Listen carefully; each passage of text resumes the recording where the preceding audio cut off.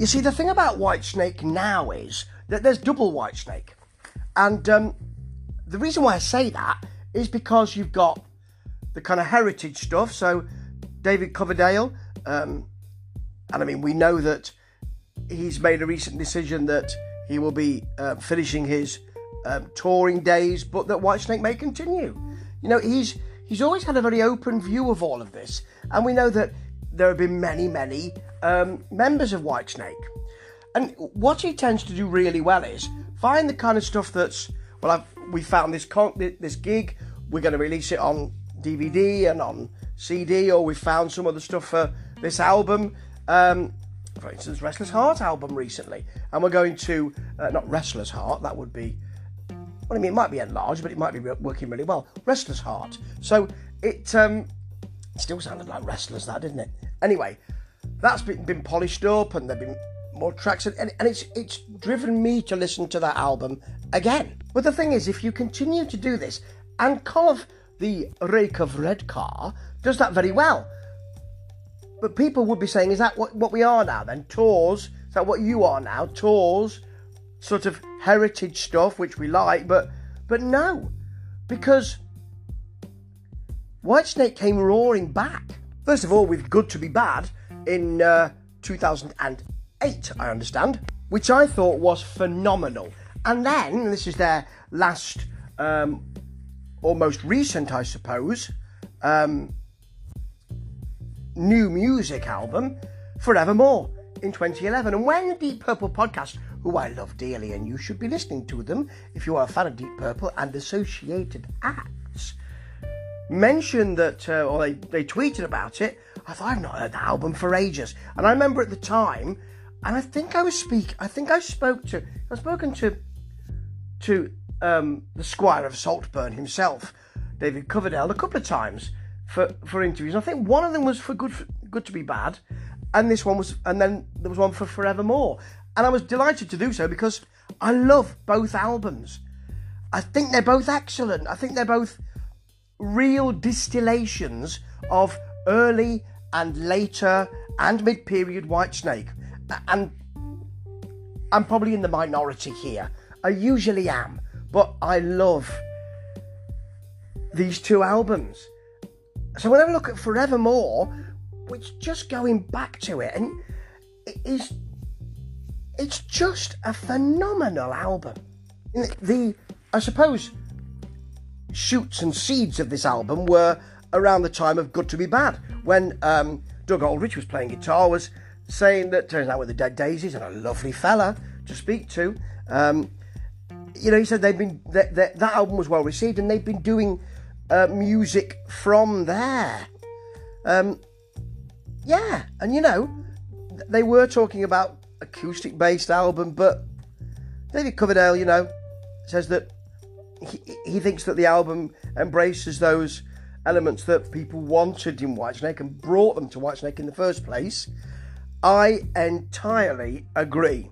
So you've got Doug Aldrich on here and Red Beach sharing guitars. You've got Michael Devin on bass and Brian Tichy on drums. And the album sounds, it's got a modern kind of backbone to it, but it also has a bit of that kind of 80s treblier feel to it, which I really like as well. It was produced by David Coverdale, Doug Aldrich and Michael McIntyre, and they've done a really good with the drum engineer Michael Tucci, and it's a really good combination of modern sonic feel and late 80s sonic feel.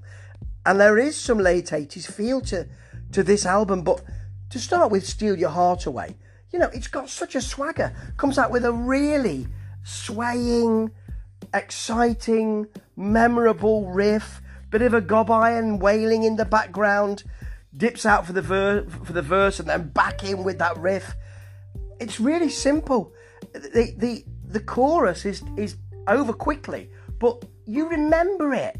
It's fantastic. And Doug Aldrich or Red Beach is solo, wiggly, choppy. They trade well as well, which is really nicely done. Out of Luck follows. That again, I have to use the word swagger, because those guitars know exactly what they're doing. They know, it's almost as if they're saying, we've come across a really good riff here, and we're gonna really play the hell out of it. They do. The melody, though, links back to older Whitesnake, sways ever so well. And then you've got Love Will Set You Free, which is just, it's a beautifully designed US radio rock track. It's got an earworm of a chorus.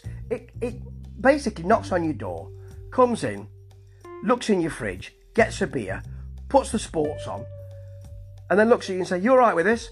"Yeah, stay as long as you like." That's exactly what it is. The chorus soars, it's soulful. It's the kind of thing you could hear on any radio in the late 80s, and now you can hear on rock radio, and this should be on every rock radio station every day, in my view. Easier said than done, has an AOR feel to it. It links back to that big hair, big shoulder pads, not leg warmers, but dancing on a car, cavorting on a car, Whitesnake 80s feel. And then you've got One of These Days, which takes you back to a singer-songwriter, sort of organic, lilting, fun to sing along to 70s feel. Really nice. But it's followed by Dogs in the Street, which is brash. It's tough. It's got a real melodic belt to it in the bridge, though. And then the 80s radio rock chorus. Dogs in the Street is just, it brings it all together beautifully. It says that there's a late 80s feel here in the middle, and then we've got a very whittling solo. It's really bashing around with a big melodic belt, and it's great. And then Fare Thee Well works with David Coverdale's more seasoned, grittier voice. It's an organic ballad, it's bluesy, and it works really well. One of the best tracks here, though, is My Evil Ways. You know, as he says, "Now I've been poor and I've been rich, but I've always been a son of a bitch." Lovely. Why wouldn't you want to sing along with that? It's sassy, it's saucy. There's a huge burning solo here and a shout from David, and it just sachets along, you know, with a real self-belief. And they finish with the title track, which is a quiet, organic ballad, and then it explodes. Massive, brooding, bit of Kashmir sound, really. A huge arena rock explosion. And that's a great way to end this album. It is a fantastic piece of work, this album. And the chart placings are pretty good, to be honest. You know, they're around the sort of 20s and the 30s feel. It's great. Did well in Sweden, but it's a really good feel. Didn't do as well in the UK as I think it should have done. It's around the 30 mark. And in the United States, it's around the 50 mark.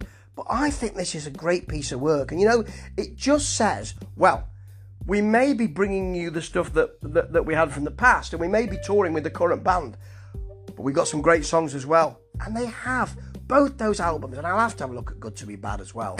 But this is just, it's one of my favourite Whitesnake albums. And, you know, for a real Whitesnake fan, that's saying something.